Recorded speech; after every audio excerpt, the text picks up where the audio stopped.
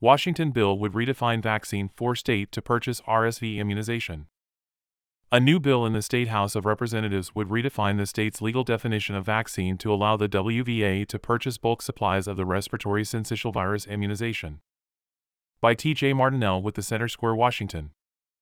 The Washington Vaccine Association is a nonprofit created in 2019 by the state legislature that purchases bulk vaccines for the State Department of Health, which then provides free vaccines for residents 19 or younger.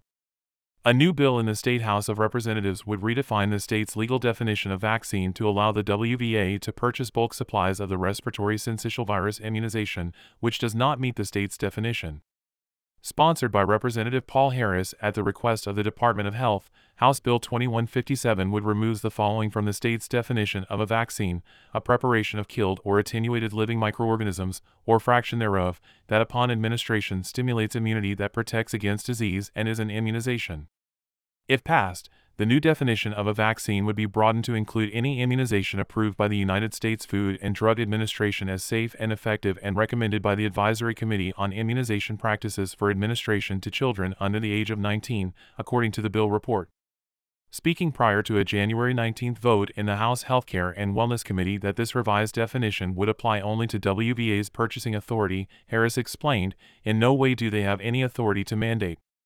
He said the bill was necessary because the new RSV vaccine is not a vaccination for children. It is an immunization, so they, WVA, needed to change the definition within their group so they could purchase this.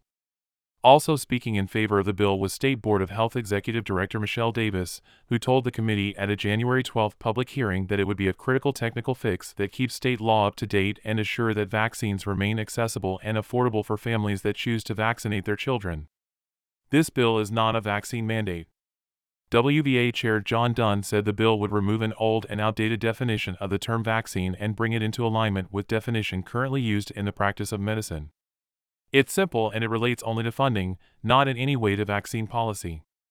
Opponents argued that the legal definition change could result in a slippery slope in which immunizations not currently considered vaccines could be mandated for public school children or create confusion between legal and medical definitions.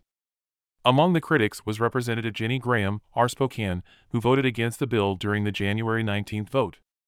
She told colleagues that in the aftermath of the COVID-19 immunization mandates that definitely led to some problems with us not really knowing some of the information that we needed to, adding that the bill could make a similar situation happen again.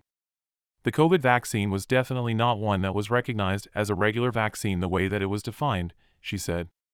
Also opposed was Julie Barrett with the Conservative Ladies of Washington, who said at the January 12 public hearing that redefining fundamental terms such as vaccine will likely have far-reaching implications that could compromise public understanding, medical clarity, and the integrity of public health efforts. HB 2157 has not yet been assigned to another committee. This report was first published by the Center Square, Washington.